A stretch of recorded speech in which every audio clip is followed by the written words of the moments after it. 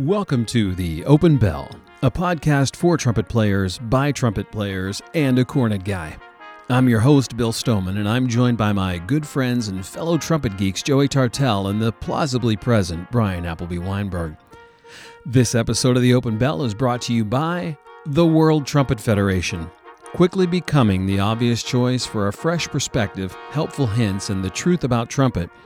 The World Trumpet Federation is home to the Open Bell podcast, helpful videos, and informative articles. And coming soon, merch. Trumpet fashion that will have everyone around you saying, WTF. Visit www.worldtrumpetfederation.com for details, because if you don't, well, then you're just doing it wrong. And by Pickett Brass and Blackburn Trumpets. For years now, so many of us have trusted our friend Peter Pickett to design and build the finest quality mouthpieces. He is a true craftsman of the highest order. Personally, I've been playing Pickett Brass mouthpieces since 2009. Total game changer for me. And it has been very exciting to see Pickett Brass grow to include Blackburn Trumpets, a brand that has been synonymous with quality and individual attention for years.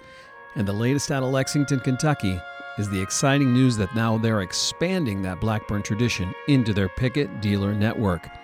You can already visit Milano Music in Arizona and talk to Josh Whitehouse, and very soon you'll be able to go to Dillon Music in Woodbridge, New Jersey, as well as Rich Ida's Instrument Shop in Atlanta, Georgia.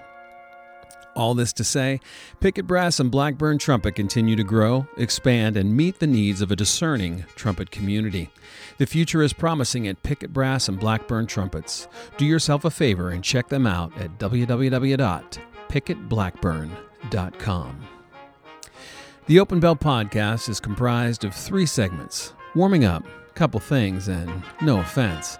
We use these segments to cover information that we believe is vital to the proliferation of pedagogy, the propagation of professionalism, and the propulsion of Joey's blood pressure. Gentlemen, shall we?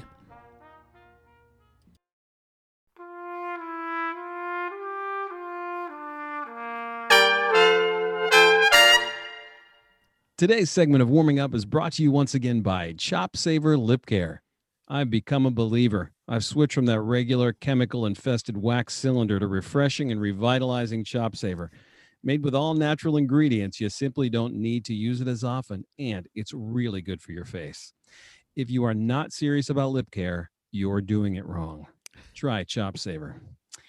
Okay, Bryan, what sort of innocuous, tightly wrapped yarn do you have for us today? Well, once again, it's about cornet. Oh, holy crap! So it's a little story, and then it's a question.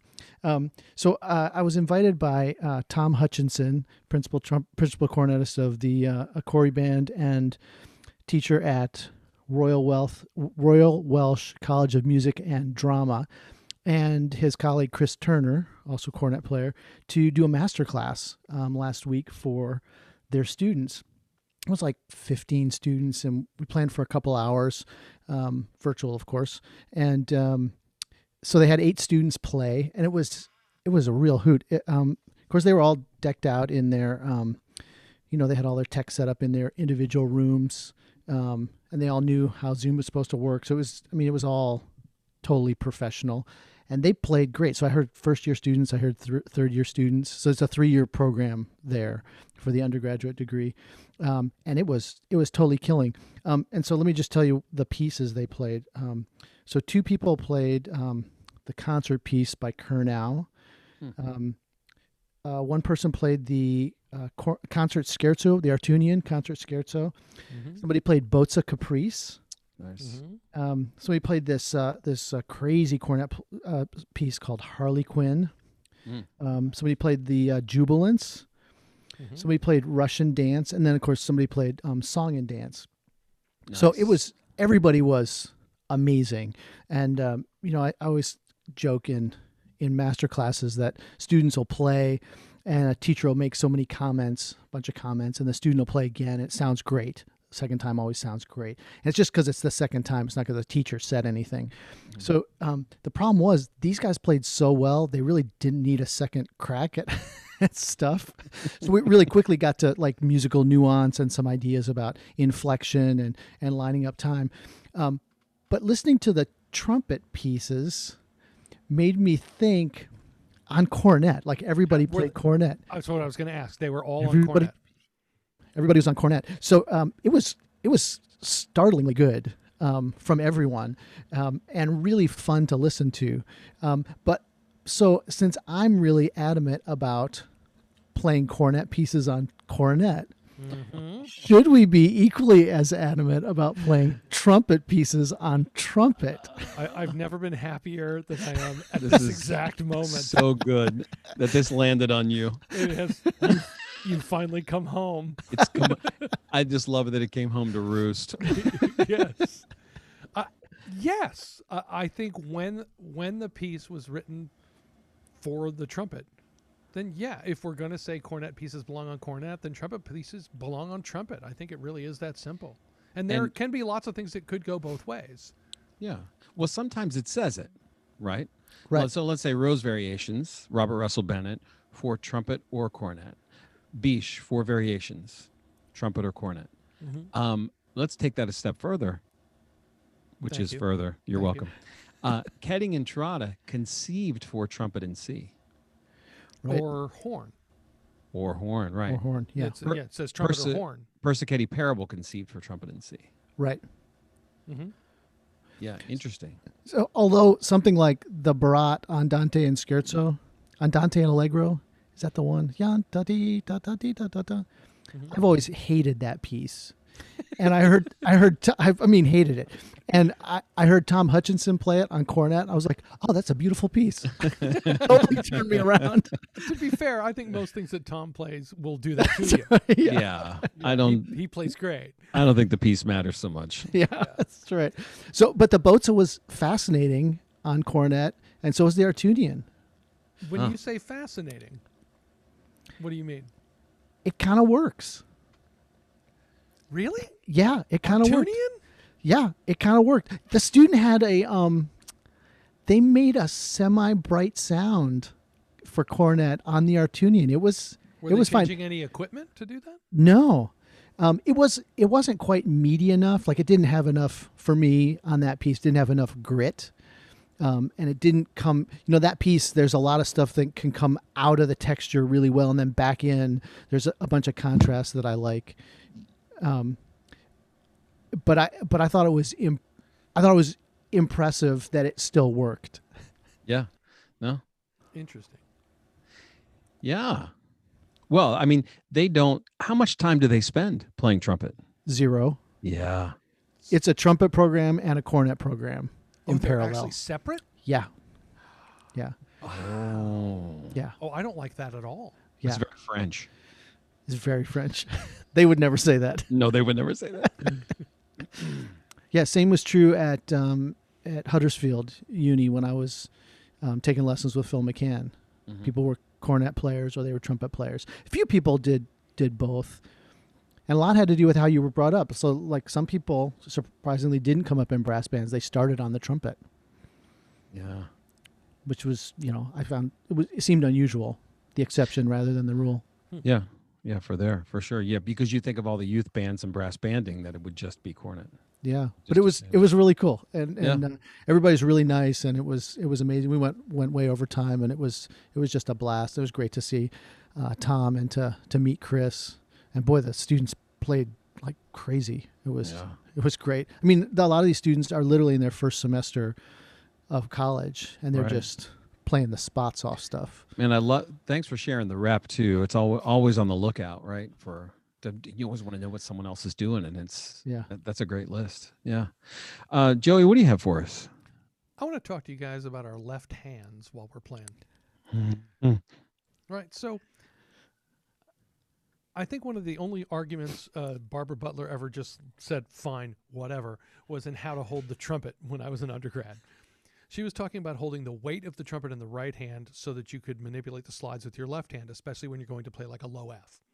Now, Barbara is a considerably smaller person than I am. So when I said, really? But she goes, well, if you're going to, I said, I've always been taught hold the weight in the left hand so your fingers are free to manipulate the valve. She goes, well, then how would you play a low F? And I went, dee-da-da-ba, and I just, boom, holding it like I normally hold. I can hold the first and the third slides without adjusting. And she says, okay, fine. But it got me thinking about this as I've been, we all deal with students of many shapes and sizes. Which finger goes in the third valve ring? Oh, boy. Here we go. Seriously. Go ahead, Bill. Well, I would say for most students, I find that the ring finger is the best option. But again, it's based on the student size. I had a student in Texas, and she had these really tiny hands. And actually, we took the horn to the local shop at that point and got the rings moved on the instrument, like actually brought over to the side so that her fingers could go in there and she could manipulate the slides. But I think probably the vast majority, it's the ring finger in the third valve slide. Bryan, Yeah. what do you think? Yes, I would agree for the vast majority, unless you're doing the pistol grip. And then what is it? I was going to get there. Middle Right. middle finger, right? But Yeah. no, I always thought the pistol grip, because I mean, my hands are large. I remember seeing, I don't remember who I saw, but it was a professional band when I was in 8th grade. And I saw these trumpet players, and one of the trumpet players was holding with his middle finger in the ring. Mm. So 2 fingers on top of the third valve slide and 2 fingers below the third valve slide. Yeah. And I thought, huh. And the next day, in my practice room, went in and went, wow, that's so much more comfortable, because that was, the year I shot up to 6 feet when I was 12 years old. And it was like, oh, so my hands are considerably larger, and it always felt a little like To fit them all in. Yeah. Cramped. So that way I made that switch that day and have never looked back.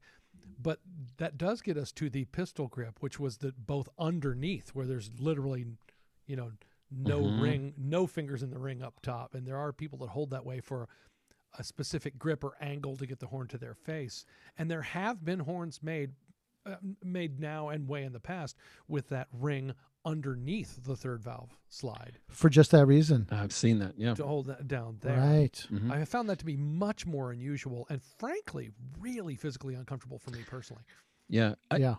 A few years back, I know you guys are going to remember this and find a way to bust my chops about it, but I had some neck issues, shoulder issues. But at that point, Rheumatism. that wasn't it. But I switched from holding what's called the traditional grip to the pistol grip all the time, and that alleviated the pressure that I was feeling in my neck. It just moved my arm just enough to create a better position to play. Yeah, because I'm always looking for the most comfortable way that works, right? You don't want to be, well, I have to do it this way even though it doesn't work for me, and we're all different shapes and sizes. But boy, I found for the large-handed people, if you're taller, I see so many people that are tall or especially lanky. Like you see people with long arms and stuff, and it looks like they've almost tied themselves up in a little bit of a pretzel to play. And I'm like, wow, I don't think it has to be like that. You No. want to feel easy while you're playing. And I think any of that, I've seen some folks. I had a student this year come in who his thumb was so far in that it brought Yeah. the back of his hand up, which meant his left shoulder was higher. And Right. I'm sorry, but all that finds its way out the bell. Yes. Exactly. That's All why I'm that bringing it tension, up. not cool. But so I want to ask you though, like when you really need to use a lot of pressure, then are you, Hold on. Let me stop you right there. and then what about your right hand? Are you using the octave key with your pinky? Well, Are you? I think it was Terry Warburton who first talked about putting handlebars on the trumpet itself. and just grab on. I feel like I told the story here before, so stop me if I repeated. But one of my teacher Kevin Eisensmith, said that when he was in the military, was a guy that played in his section that used so much pressure that one day had the pinky ring hooked Yeah. with the right hand and it broke off, and he Yeah. knocked himself out. Yeah, right to the ground. Yeah, that would be too much pressure. That's a sign. Let's just That's- call it a sign, an indicator. It's an indicator, you exactly. You will. want to keep your eye on that one. Right. But yeah, I think a lot of times these are one of those things, like we just don't think about it because, well, you're supposed to hold it this way, and you start playing when you're 10, and well, this is how you're supposed to do it, how you're supposed to how to do it. That might change. Those things Yeah. might need to evolve, and it's something worth giving a little bit of thought to. Yeah. So what do you got for us, Bill? Well, so today I want to mention a name that I may have mentioned before, but I'm going to zero in on it a bit. And the name is Leo Potts. Leo Potts did a clinic. The last class that I took at North Texas was a summer conducting symposium. Go ahead, I'll wait. 1895. Yes, it was. It's fifth year of the institution's existence. And that's when you started with the turtlenecks, or did you have Yes. have to have that? Was it on the syllabus? We wove them ourselves. Yes, exactly. Yeah. You sheared the sheep. Yes.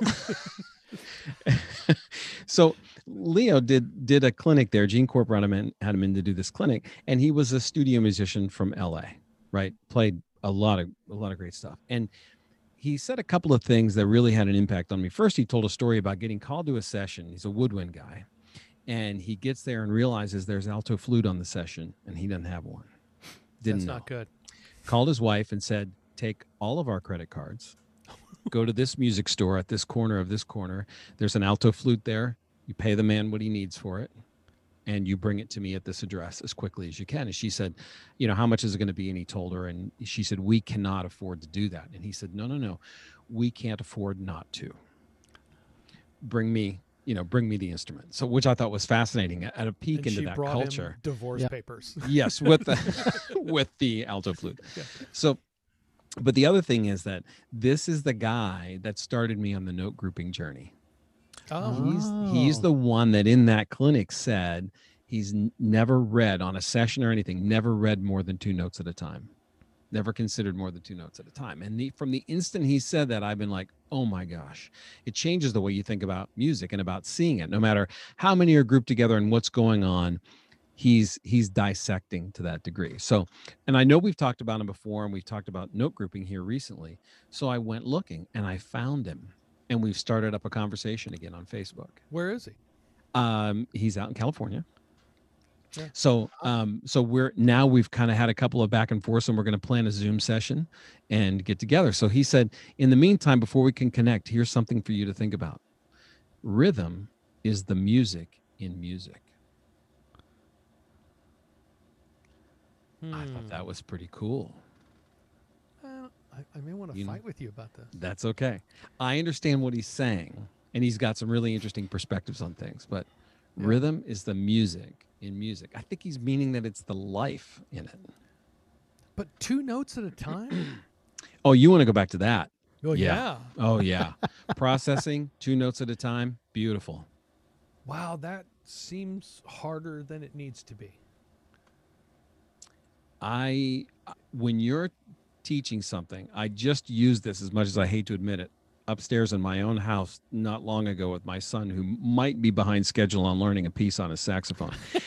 And might or might not. He's on his schedule. It's He's on the schedule. He's on his schedule. It's probably going to work out. I have confidence in him. Yeah. So I was applying some of this note grouping stuff. So he's looking at it, and I did the thing I always do. Bryan would appreciate this. I drew the lines here and I drew the lines there, and I circled these 2 and that, and I did it, and so it came together very quickly for him, and he played it down tempo, and I had him do it down tempo a few times with a grouping in mind. And then I said, do you think you understand? I said, yeah. So I gave him a new tempo, surprised him, and said, let's go. Boom, boom, boom. He went right through it, blazed through the first 8 bars, and looked at me smiling and said, okay, that's magic. So in terms of teaching and learning, you're doing that in groups of 2? Yep. You sometimes do more than that. I have expanded, but that was the beginning. But that was the started beginning. By saying more than 2. That's the argument I'm having, and you said you've already gone more than that. That's what he said. That's what started me down this journey of note grouping, or down this path of note grouping. So, but I'm going to say it needs to be more than 2. Well, I do. Depending on what it is, not always, and it can be only 1. It might be 1, but I'm saying I need to be allowed to group in more than 2. Well, yes, it depends. Yeah, you can, but it depends on how you slice it. Are you slicing it due to harmony, due to the overtone series, due to strong beats, fingering patterns? Exactly. So yeah, but that's why I want more than essentially a binary system of 1 or 2. I think the example he gave was a long tuplet run, right at a septuplet or something, and went in and circled those 2, and everyone in the room went, oh. It just popped. You just see it. It cleaned up immediately. Yeah. So, but anyway, cool thing is that for all the fault of all the social media and all the stuff going on, I actually used it to find this guy and kind of reconnect. That is cool. And so it's really cool. So I'm really anxious to talk with him about some more pedagogy stuff. So that's the good part of the internet. Yeah. It is that. Hey, well, more exciting news from the internet, because people can reach out to us. We've got Open Bell Mailbag to get through today.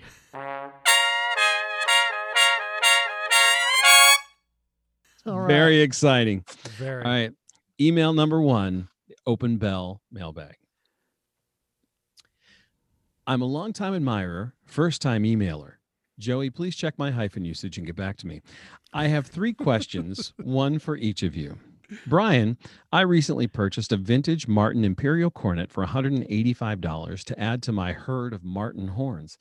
As a jazz player, I try to stay away from horns that play easily, and this one certainly fits that mold. It would.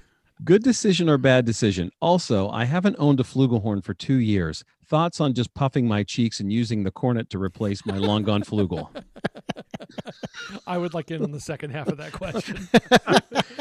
So let's answer Brian's question first, and then we'll go on to mine. It's Joey's. never a bad idea to buy a cornet. There it is. There it is. And Bravo. Joey, I know you want to comment on the cheek puffing and flugelhorn substitution. Yeah, go buy a flugelhorn. You know you want one. And Martin, make a cornet, a flugel. More horns is always better. Yeah. N plus 1. Bill's rule, N plus there, 1. N plus 1. Plus 1. The amount of trumpets you have plus 1. All right. This one's for me. Bill, on a scale of 1 to 10, 1 being an unearned downhill and 10 being a 50-mile ride that's uphill where the man with the hammer is waiting to punish you, how difficult is it to come up with your opening insult of Bryan every week that signals the beginning of warming up? Now, would you call that an insult or just I don't know. I think it's a creative There we go. introduction. Yeah. So to answer your question, I'm third in line on a group ride going slightly downhill with a tailwind. I don't invest a lot of time. Just comes to him easily. Joey, here's your question. I asked Bryan 2 questions up top, so it turns out I don't have anything for you. Thanks a bunch. James from West Virginia / Pittsburgh. Bill can explain why being from both of these places is possible. Of course, this is our good friend, Dr. James Moore. The doctor. We love James Moore. And the answer is you could take the boy out of Western Pennsylvania, but you can't take Western Pennsylvania out of the boy. All right. Email number 2. Hey, guys, I like you, and especially Joey, love backboard bingo. That game is flawless, and the point system is superb. However, I can't help but wonder how the other half of Trombomundi would do versus you fine gentlemen. Oh, my. So many questions. Will Scott Challenge. have any questions in the staff? Will you need an interpreter for JC? Anyways, always, I look forward to hearing your answers on this, in addition to more of your cylindrical wisdom topped with conical nonsense. Your brother in brass and one of your 6 original listeners, Victor from Aston, Pennsylvania. Wow. All right, let's get right to the question here. Mm-hmm. Now, if we're talking about a team where it would be the 3 of us against the 3 of them, No shot. no shot. I think No we shot. know. I think we know how No that shot. goes. Nope. But if JC did have the right translator, I think he might do fine. You know, it's like any game. You get the right categories. You know, we get into European history. JC might be able to run that category straight down. He might be able to do that because, And that's if his if history. we had a sarcastic lip slur category, That would be Scott. Scott would Right. own that. And if we had music of the desert, or- John would be right on that. Or John, I think if we had a category adult beverages, John could, right? I don't know. JC might be able to compete fairly well in that. With that category. Yeah. All right. Next email. Gentlemen, congrats on a great podcast. It quickly earned a spot in my regular rotation, and I'm an orchestra guy. I have an observation and a question. First, the observation. Have you ever noticed that Penn Jillette from Penn and Teller and Joey Tartell sound a lot alike? I was just listening to Penn on This American Life and had to do a double take. Which begs my question. Have you ever seen Penn and Teller at a Trombomundi performance? Yeah, I didn't think so. And now you know why. Tim from Camp Hill, Pennsylvania. Wow. The Pennsylvania contingent is strong this week. Very strong this week. Wow. I am actually a Penn and Teller fan, so I'll take the compliment. But I will say I think the only real similarities between me and Penn Jillette is that we're tall, dark-haired guys who like jazz. Aside from that, as he's an amateur bass player, wow. No, I wish I think Tim's onto something here. I trust his ears. I think I do. You think He has I'm Ben great. Gillette? He has great ears. I think he does a great ears. I think you sound kind of like him. I What- don't hear it, but Now, you know. it could possibly be that you're talking and Bryan is sitting there doing nothing as teller. That might be tipping the scales a little bit. There's our dude. There it is. You're the Penn and Teller of Trumpet. I love this idea. This is great. That's perfect. This is a great. Yeah, that's a good bit. Oh, so Tim, thanks for your email. We'll be sending you a "You're Doing It Wrong" T-shirt in the mail just for sending your email in. So thanks. All right, boys, it's time for a couple of things.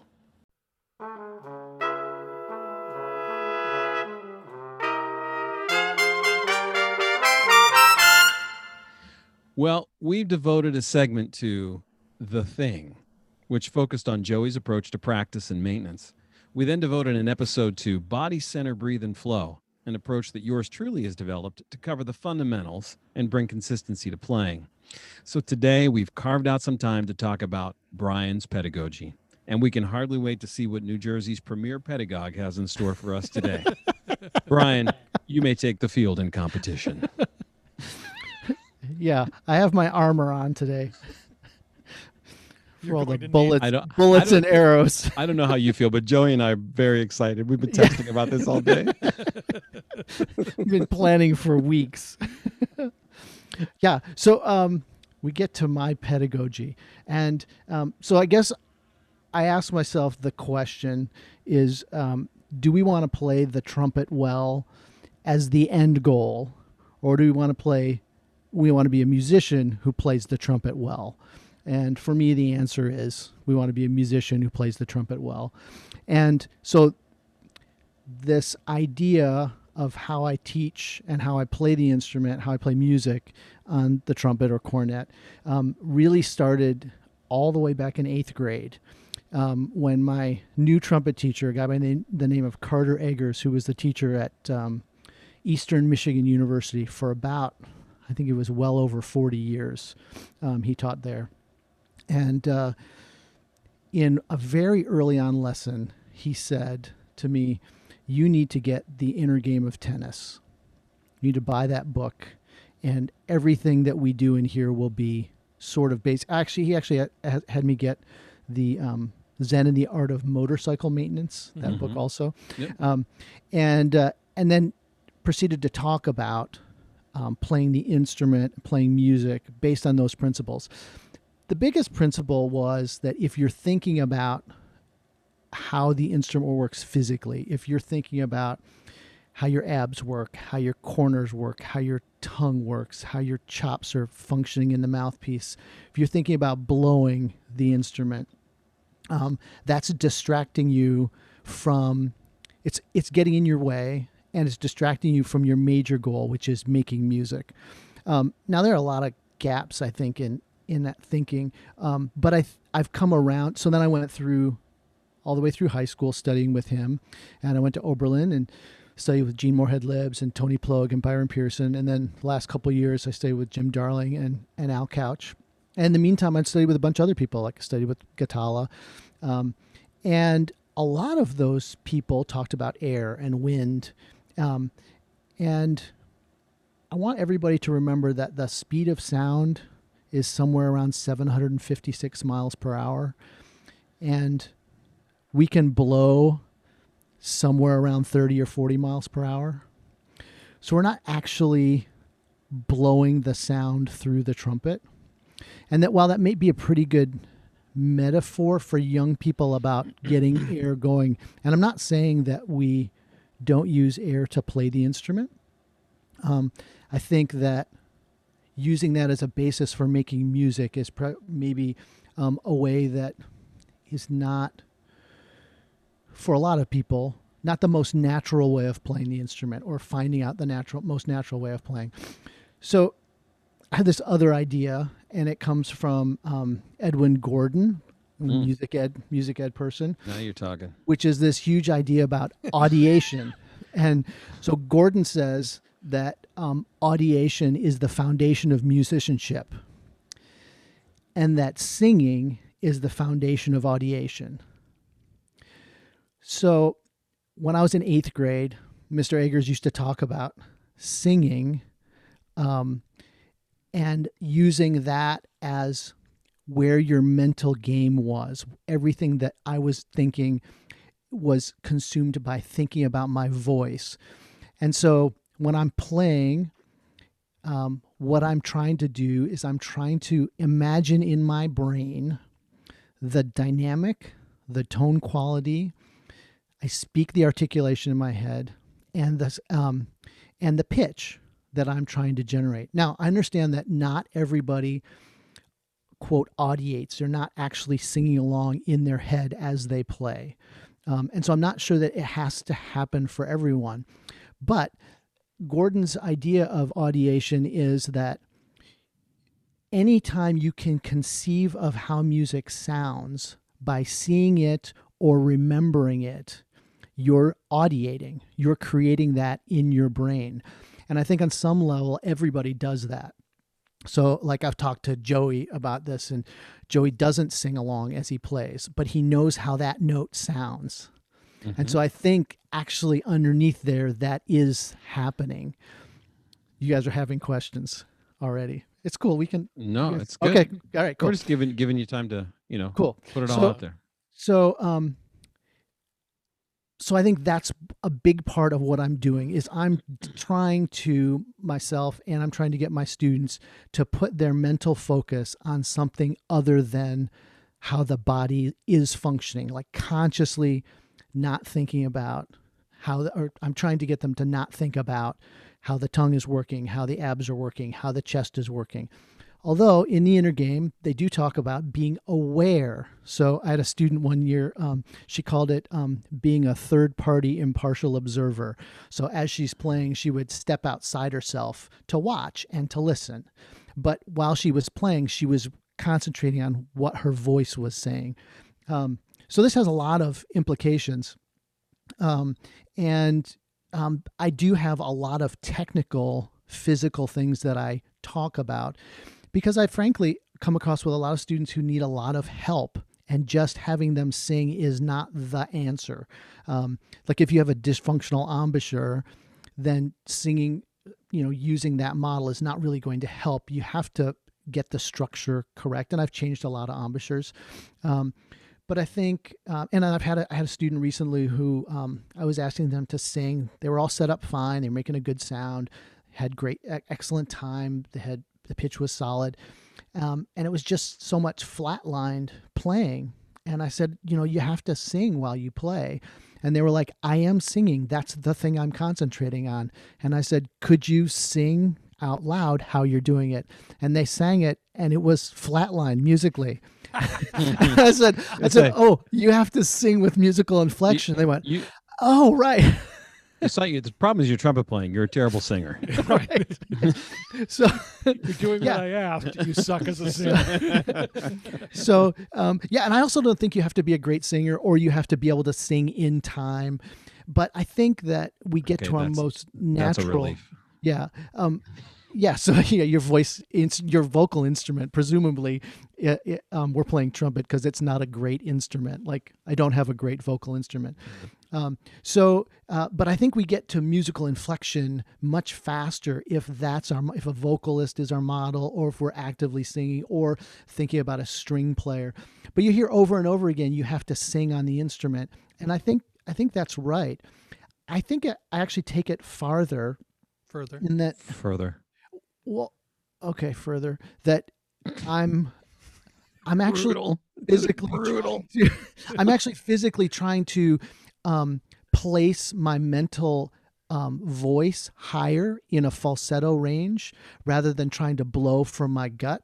So I'm not trying to sing chest voice.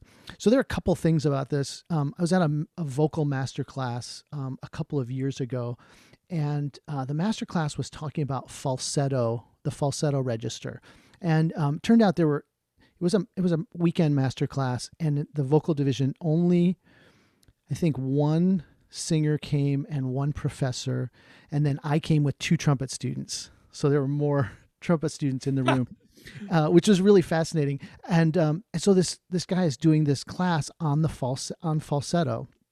And he said, to make a great sound as a singer, you have to use your chest voice and your head voice. And those two things have to combine to make a great sound as a vocalist. The problem is that they exist on two different parts of the nervous system, and they can't function consciously at the same time. The head voice is located on the part of the nervous system that is swallowing. So you drink a glass of water, and the chest voice is the part of the nervous system that deals with breathing. And so you can't do those things at the same time. You can't take a drink of water and breathe at the same time, right?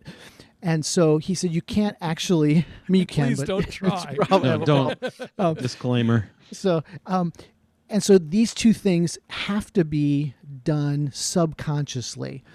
So vocalists tend to give a lot of imagery to their students, and there's a lot of projection, and the vocal masks, and the sound goes up instead of, and they're not thinking about wind. They take a big breath, and there's a lot of, quote, support, but they're not thinking about wind. And they're thinking about other things other than the physical to get this to coordinate. And I think this works a lot on the trumpet. There's a really interesting amount of research that's being done out at UNLV on golf. There's a woman named Gabriella Wolf, and she's done an amazing amount of research on motor learning, which is sort of what we're doing, right? So just this other part of it. So for me, there's the musical part, which is always the goal. And I think singing is the fastest way to get there, and using that model. But then there's also the physical, like we're training a machine to do things. And so she talks about what motor learning is, how it happens, and how it takes place. And I think it's just scientifically based reinforcement of the inner game idea. So if you haven't read The Inner Game of Tennis, it's a really important book in terms of motor learning and how people should teach and how people should think about how they're doing things. But her research, all kinds of really interesting things, but one of the things that her research discovered was based on where you imagine, where you're putting your mental focus when you're hitting a drive in golf. So they did this research where they brought in a bunch of regular players, amateur players, college players, and professionals. And then they went through the group asking them to think about different things when they were golfing. So, for instance, they asked players to think about their arms through the stroke, right? So as they're doing the swing, they wanted them to concentrate on where the arm arc was, how the arms felt. And then next part of the group, they want them to think about where their hands are in the stroke. And then the next group, can you think about what your club, the shaft of the club is doing through the swing? And then the next group, can you think about where the ball is, how the ball's trajectory is leaving the tee when you swing? And then the last thing was, can you imagine during the whole stroke where the ball is going to land? And at every level, the people who had the smoothest swing, had the best results, were the people who could think farther away from their body. Well done. So I think, and that the better off, the better player they were, the more distal they could think, and the more successful. So for us, a professional thinking about the sound in the back of the hall is great. For a seventh grader thinking about the sound in the back of the hall, probably not as good, but maybe the sound at the bell or in the lead pipe.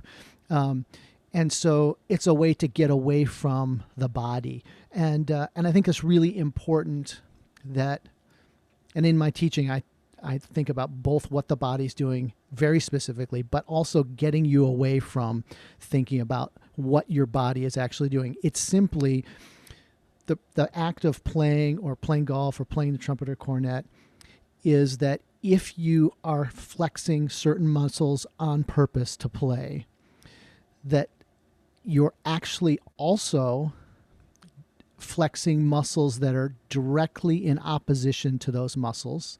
You trigger antagonistic muscles. And just for the fun of it, you also trigger ancillary muscles around that are also activated for no good reason other than they want to get in on the fun.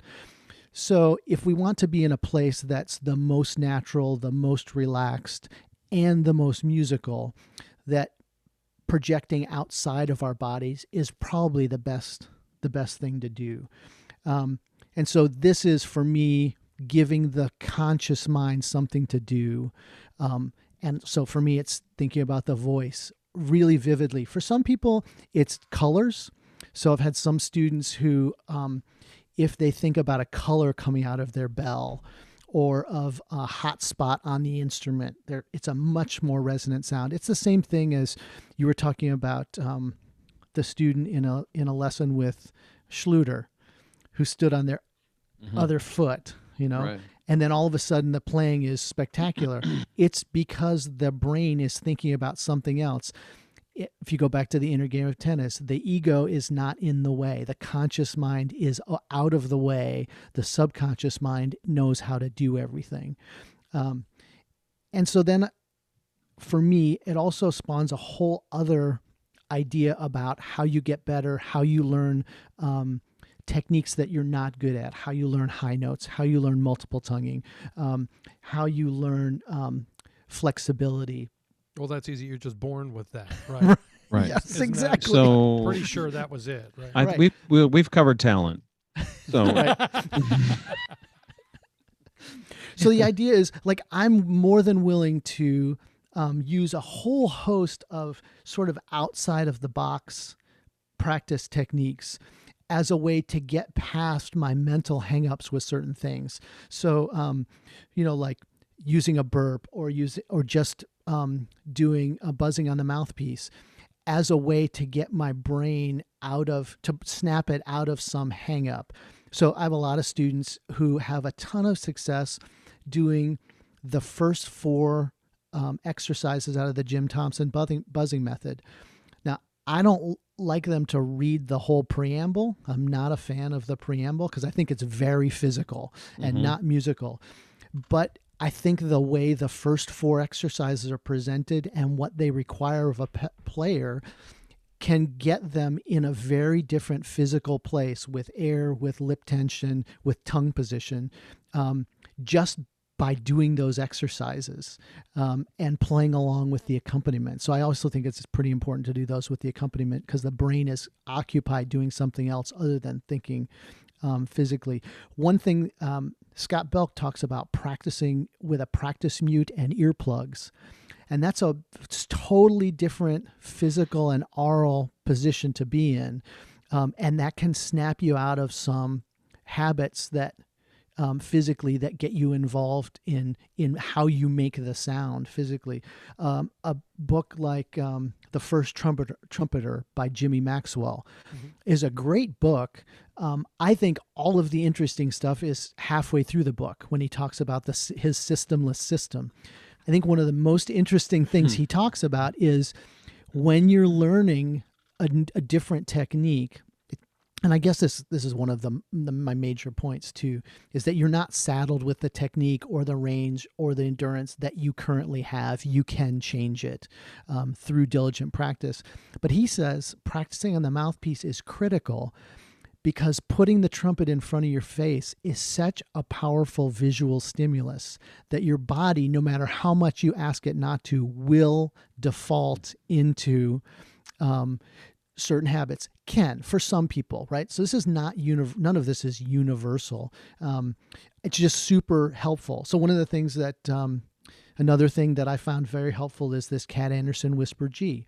I don't think it's the answer for everyone, but it does if you can do it correctly and you're hard-headed enough like me to do it for as long as I have. It has opened up some range, some notes and some flexibility things that I never had before.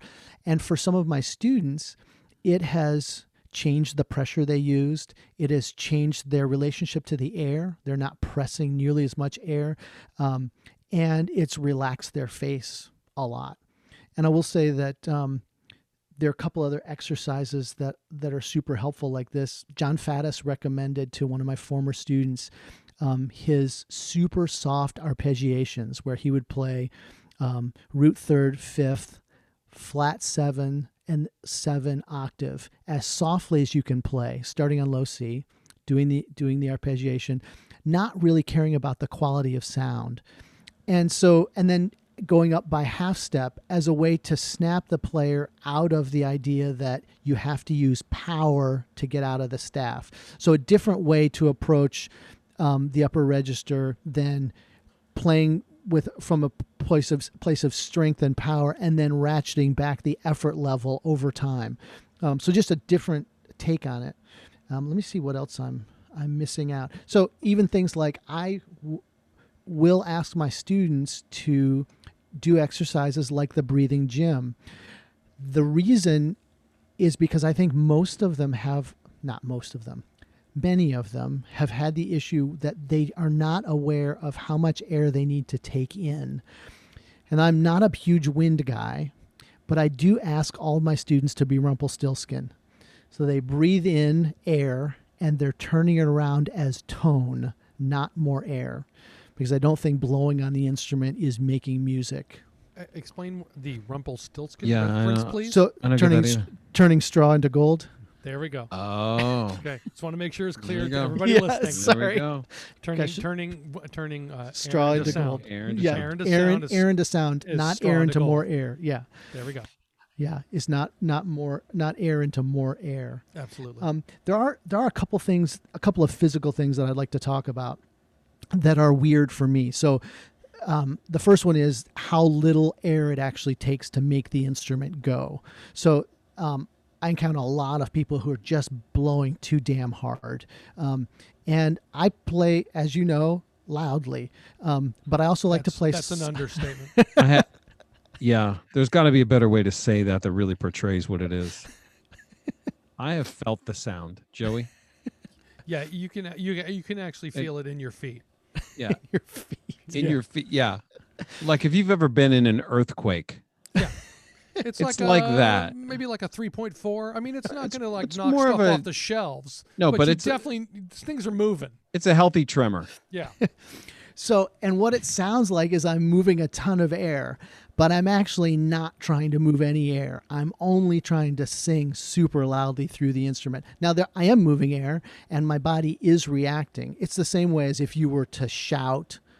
The trigger is you want to shout at someone, and your body makes this motion that results in this loud dynamic. You don't say, I want to shout, so I'm going to make my body do this thing. So it's how the trigger works. So that's the first thing. The second one is how loose the middle of the chops can be for, I think, most of the register.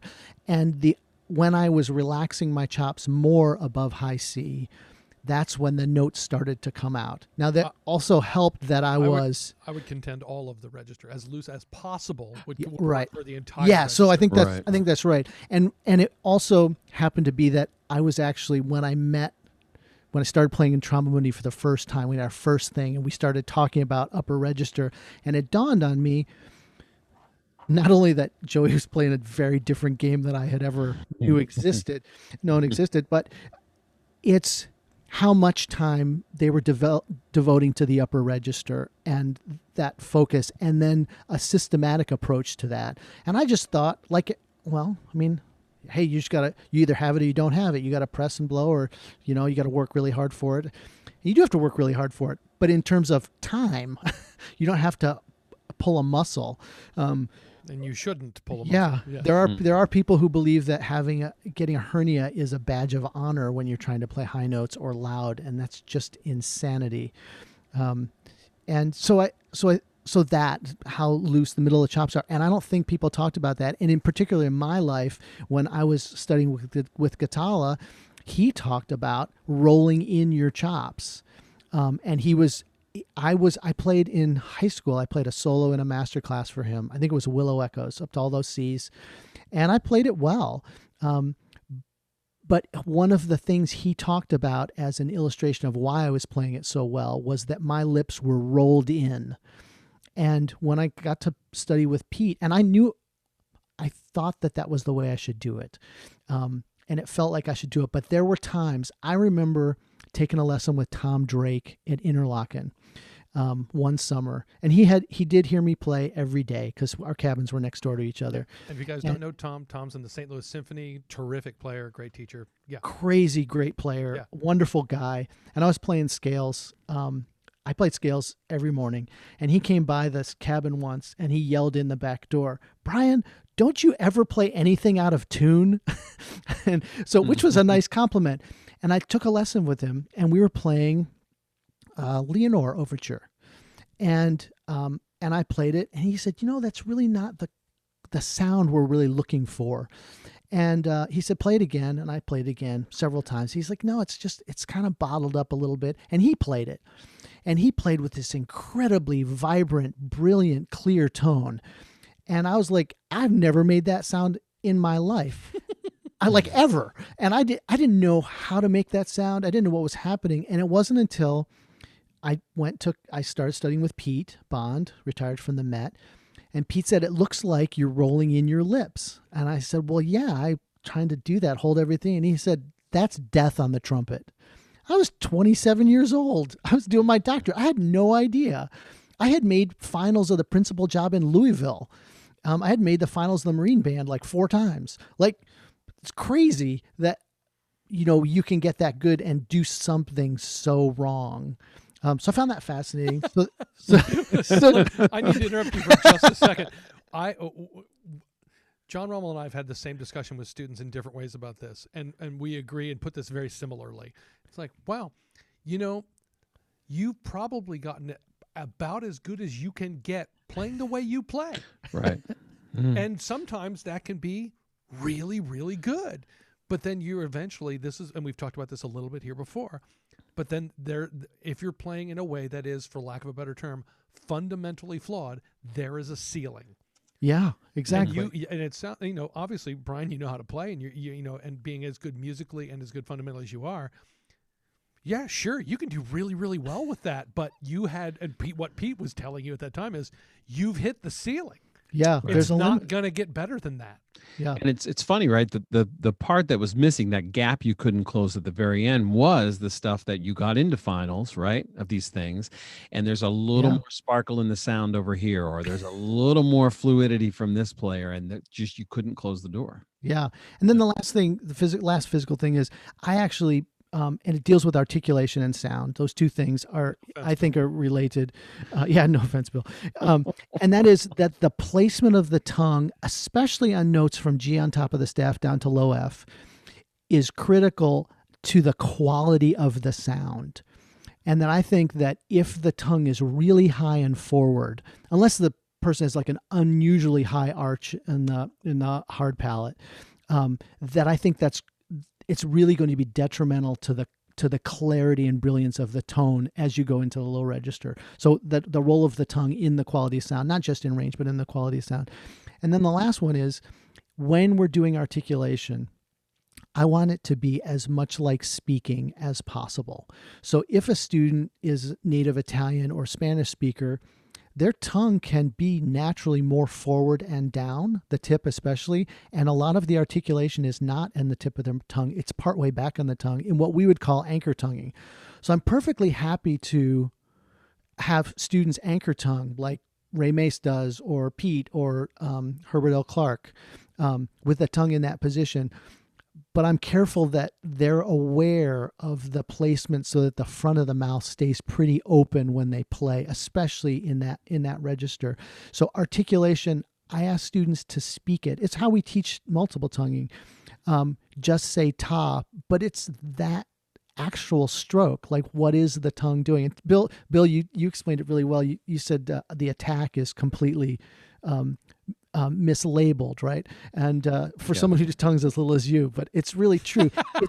It's a release, right? It's a release. It's a release. What does the tongue actually do? Ta. It's a release, and it's not the tongue doesn't come forward, go ta. It it goes pulls back or right. down. It opens up, right. When you say ta, what is the actual motion of the tongue? Backward. Isn't it both? To say ta, it has to come forward before it comes back. Well, it does come forward before it comes back, but the actual there's no sound before the stroke of the T. So if it's right, no, so the articulation I actually argue ta. that we have to talk about the entire motion. So it's not just a backwards motion; it's both. Correct. And I would say that that articulation is from the vowel back to the vowel. but if it's the initial note, there is no forward. You're going to put it there to start, and then pull it away. Well, you breathe first, good. right? You breathe with your tongue where it attacks. No, you go. Nobody Right. wants that. No, I don't do that. But I think there's to think about it. Everybody's thinking about their tongue, but I would say Right. when somebody says ah ta, that's the Jacobs thing, right? Ah ta, breathe in ah, say ta. That's all you have to do. It's not more complicated than that. I illustrate. A lot of my students are thinking where the tongue is hitting, how fast it is, where it's moving, and I'm saying, can you say football? And they say football, and I say you didn't say baseball. But when you didn't say baseball, were you thinking about every motion of the tongue and how it's moving in the mouth to enunciate the word football? They say no. And I said, it's because it's a mental signal. The tongue will do what you ask it to do if you send it the signal. So if you're playing and you're multiple tonguing, you're not thinking about the rocking motion of T's and K's. You're speaking T's and K's or D's and G's or whatever it is you develop. So that's the last part, is the role of the tongue and how we think about it in articulation and where it is in terms of sound. So I also think that the Talent Code is a super important book for people. So Inner Game of Tennis, if you have to read 2 books on trumpet playing, read the Inner Game of Tennis and the Talent Code. Questions? Well, I want to go back if we Go could. ahead. I know Joey took notes too, because I see him taking notes. I took a bunch. Is Carter Eggers, your first teacher, still alive or still around? Yes, he's still alive. He just recently retired from Eastern Michigan. I have lots of questions. I went back and did a master class at Eastern Michigan, and I talked about all these things, and he was like, "Holy smokes, this is the same thing I've been talking about for nearly 50 years, and it's so much more developed." Right. And so it is a pretty developed, I think.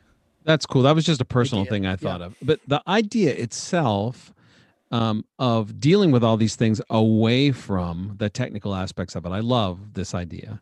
I may have said this before in here too. I formulated a question one time for Keith, because Keith Johnson would go the distance not to talk about something physical and technical. Right. And I formulated a question to ask him one time that could only have a technical answer, and he dodged me, but I was ready.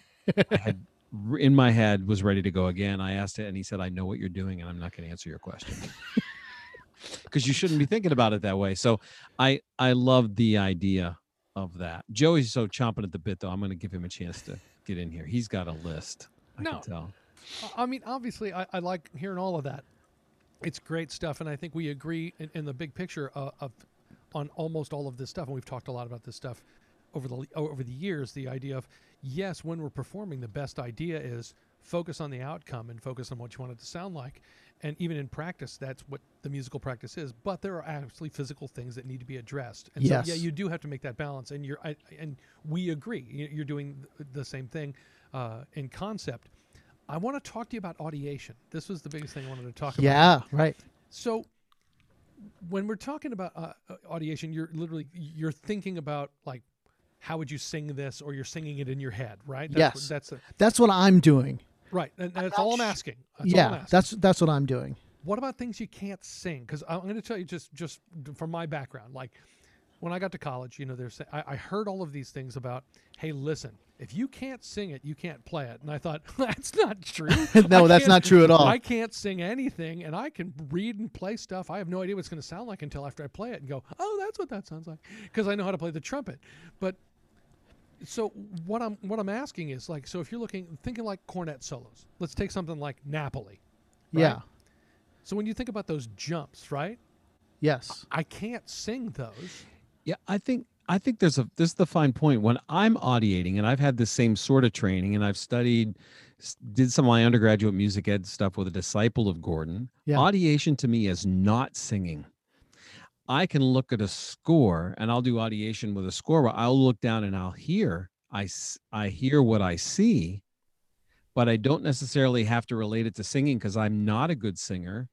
And I don't want to be limited by that, it's like I don't want to be limited sitting at the keyboard because I'm not good at that either. And it's exactly the limitations I'm asking about, both in Right. For range, intervals, or technique. If you're thinking about like any kind of cornet solo, by the time we get to the last variation, I can't sing those. No, and I don't think audiation, for me anyway, audiation is not singing. So if I was really trying to literally sing those in my head, I think I'm going to get wrapped up into an extra step that's going to make it harder for me, not easier. Yeah, I can imagine what it would sound like if I was singing it. I don't actually have to physically sing it. Although somebody like Tom can actually sing at the speed with the articulation. Right? I think we could all sort of I know there are people that can do that. I'm just saying I'm not one, and I know I'm not the only one. Yeah. So right. Oh, no, there are lots of people. Yeah. And when you're working with students who are then like, if you tell them, listen, you just need to sing this in your head, and then they're like locked up, but they can't play because they can't sing. Right. No, there's certainly an out for them. And in terms of like even Jason's idea of fast practice, and we talk about half fast practice and slow practice, there's certainly a path for them to still incorporate that idea and let the speed take care of itself, or the gymnastics of getting around take care of itself. But you can certainly, I can certainly imagine myself singing these leaps. I don't have to be able to sing them. I can't sing, I've lost notes in my falsetto. But certainly being able to sing falsetto has helped, and being able to get guys in particular to be able to cross that break and get into the falsetto register. That's a physically different space. And that sometimes will help them from pushing the air, just that idea. That's the interesting concept, because I will tell you, when I sing, and I am like you guys, a terrible singer, but I am not shy about it. I enjoy singing. Yeah. But I will always sing whatever the top line is. And I have been mocked a lot saying, that's not the melody. I'm like, well, it's not top line. It's got to be. So I've never had a problem. It's the most important one. Right. To the falsetto and singing the top lines and singing the higher parts. That's, maybe that helps me that way. But I certainly have never had any problems in the falsetto. I'm certainly not a good singer. That's not what I'm saying. But I have not even had that problem at all. Yeah. So here, my problem with, I love audiation idea. I love that. I do it, but I don't like the singing thing for this reason, especially if you're not a trained singer. I think it engages a part of your body that you would not engage when you're playing. Oh, interesting. In other words, if I start to think about singing and shaping a sound and shaping that internally in my throat, I'm all sorts of sideways with playing the trumpet, because I want to disengage all that. That's a great point. So for me, it's placement. I don't actually think about the throat and where this, and I don't think singers do either. They're trying to do everything out in front or at the top of their head. Yeah. Right. Sending it out their forehead, that sort of, and they're thinking about resonance, which we do too. Yeah. Because I think when it's working well, it feels like, belly button to mouthpiece or belly button to bell. It feels like you're not doing anything. But no, it's the same thing with singers. I played a lot of singer recitals when I was an undergrad. So there's a woman named Jan DeGaetani, who's a very world famous soprano and singer, and I was in her master class enough where she knew my name and would say, there was once where she said, do these ladies know what you have to deal with in playing with them? And would you talk to them a little? Because there was a lot of piccolo, trumpet, and soprano things. You got to watch balance. And I'm like, but I was in that a lot, so I got to hear a lot of these things. And the first time I heard, like have the sound coming out of your forehead, I'm like, these people are crazy. Yeah, exactly. Yeah. But when you watch, they're looking for the same exact thing we're looking for, which is the ease of production with the best result. And a lot of what you're talking about here, of combining that, okay, here's technically what you have to do to build that, so that when you get to music, you forget all of that and concentrate on the outcome. Yeah, is great, absolutely great advice. The idea, I up at Birch Creek, I'm sure I've said this before. We literally play in a barn, and so I'm on the back of the stage, and there's an exit sign pretty much right at bell level at the back of the barn. And when kids have said like, how do you think? What do you conceive? And I said, after my first year here, what I realized is I'm playing right at that exit sign. And that's the concept. And after body center, breathe and flow, you now take the air from that exit sign and put it back on it. Right. Exactly. You acquire the target. Yeah. Yeah. And I think this is, Bryan, where you're going, right? You're trying to get outside of yourself. You're trying to get outside the body and get past all these physical things. Yeah, this is why reading those books you're talking about, reading the inner game of tennis. There is an inner game of music. It's not as good. Just read the inner game of tennis. It'll make a lot more sense. And even Zen of the Art of Motorcycle Maintenance is a little more philosophical, a little more step away, but still great book. And it was difficult for an 8th grader to read to make it through that book. I was like, man, this is really out. Yeah. Right, but if you can get to that headspace, the headspace of, especially when you're thinking about the end goal of performance, when you step up there, there's really only one thing you should be thinking about, which is, here it goes. Here's what I want this to sound like. This is going to sound this way. Yeah, I will say this about the singing thing. This is interesting because I don't think about myself singing it, yet I am inspired by certain singers whose voices I think are really crazy good. Like, and there's a couple of weird ones here, but Jennifer Nettles from Sugarland, which is country music. But man, pipes, right? Like when she cuts loose on something, man, it's like, yes, that's that pure core sound. And she's just laying it out there. There's some others, over the years that I thought have been great voices. Patti Smythe. Boy, I'm going back now. Some 80s stuff I did a Pops concert with Cincinnati. They brought in Jennifer Holliday, who was in the original Broadway cast of Dreamgirls. And it was basically, we were just doing a big giant Dreamgirls show.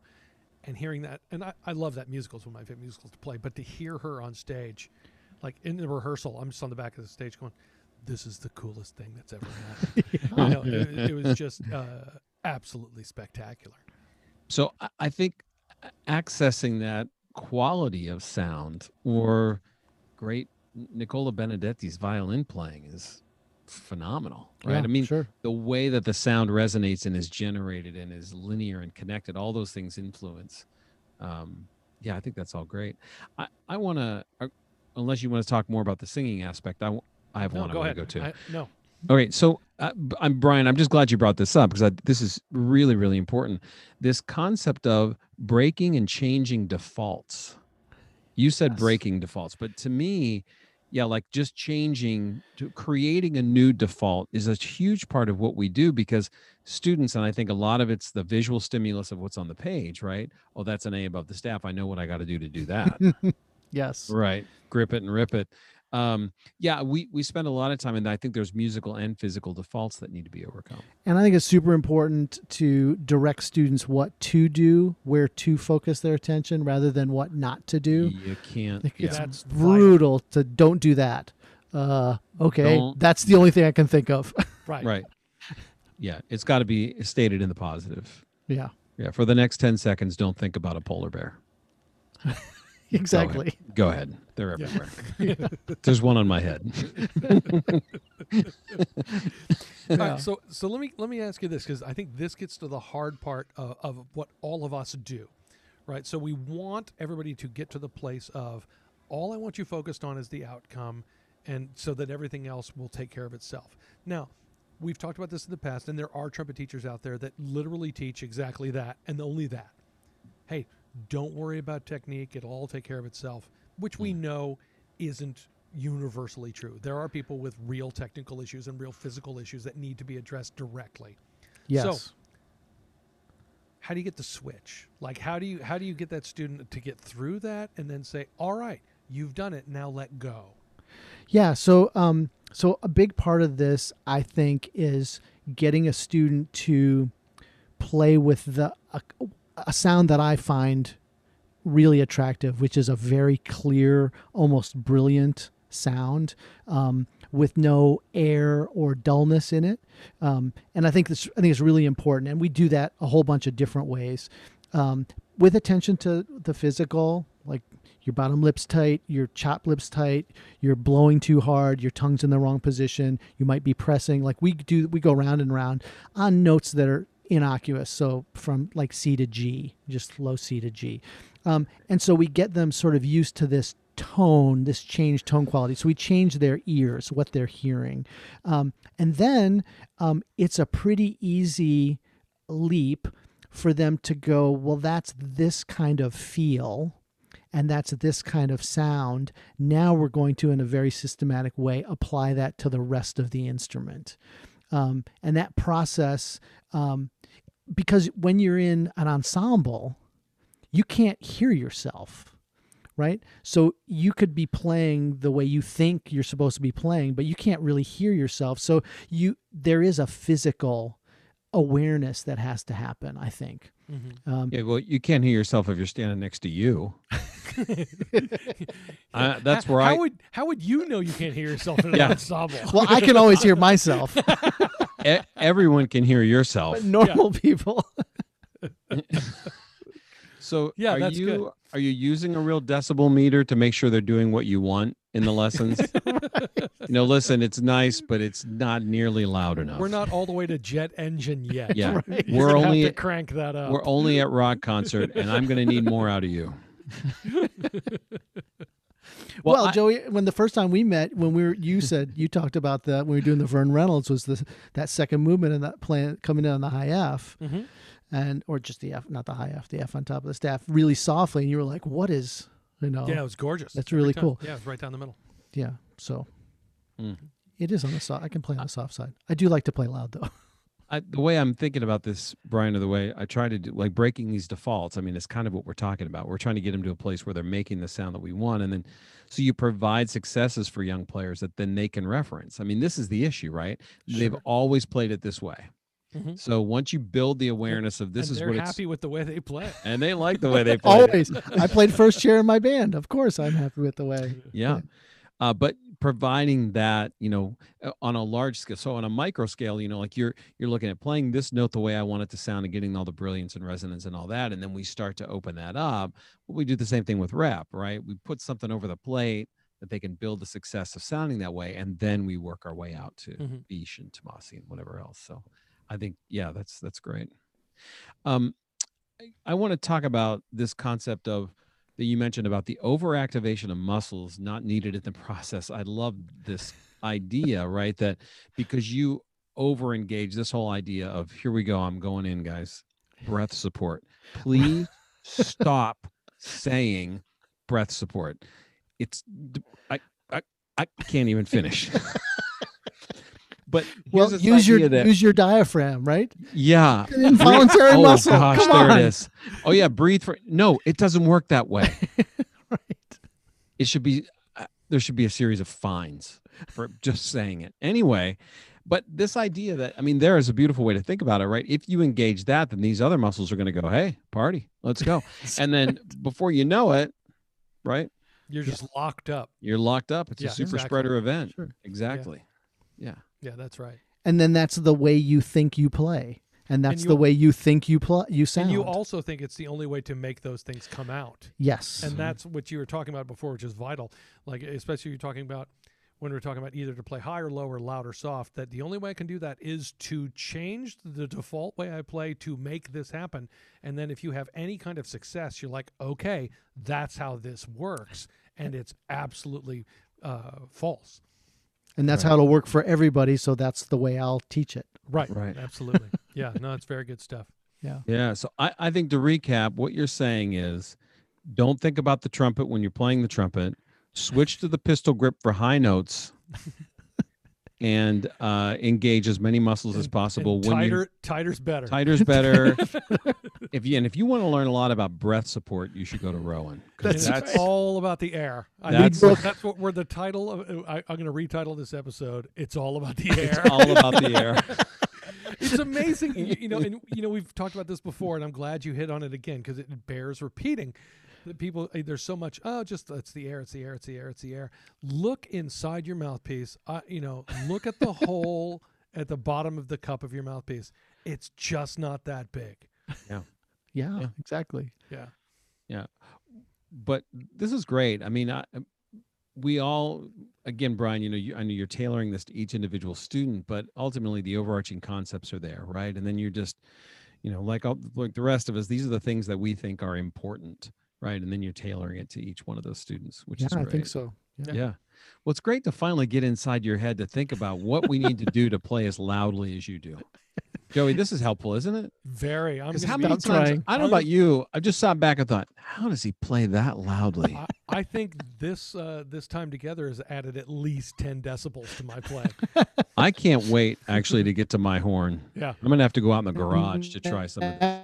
Meter. We lost you there for a second, Bryan. What was that? The meter, the decibel meter is logarithmic, right? Yeah, oh, there it is. So 10 decibels is a lot. Oh, well, it's time now for No Offense.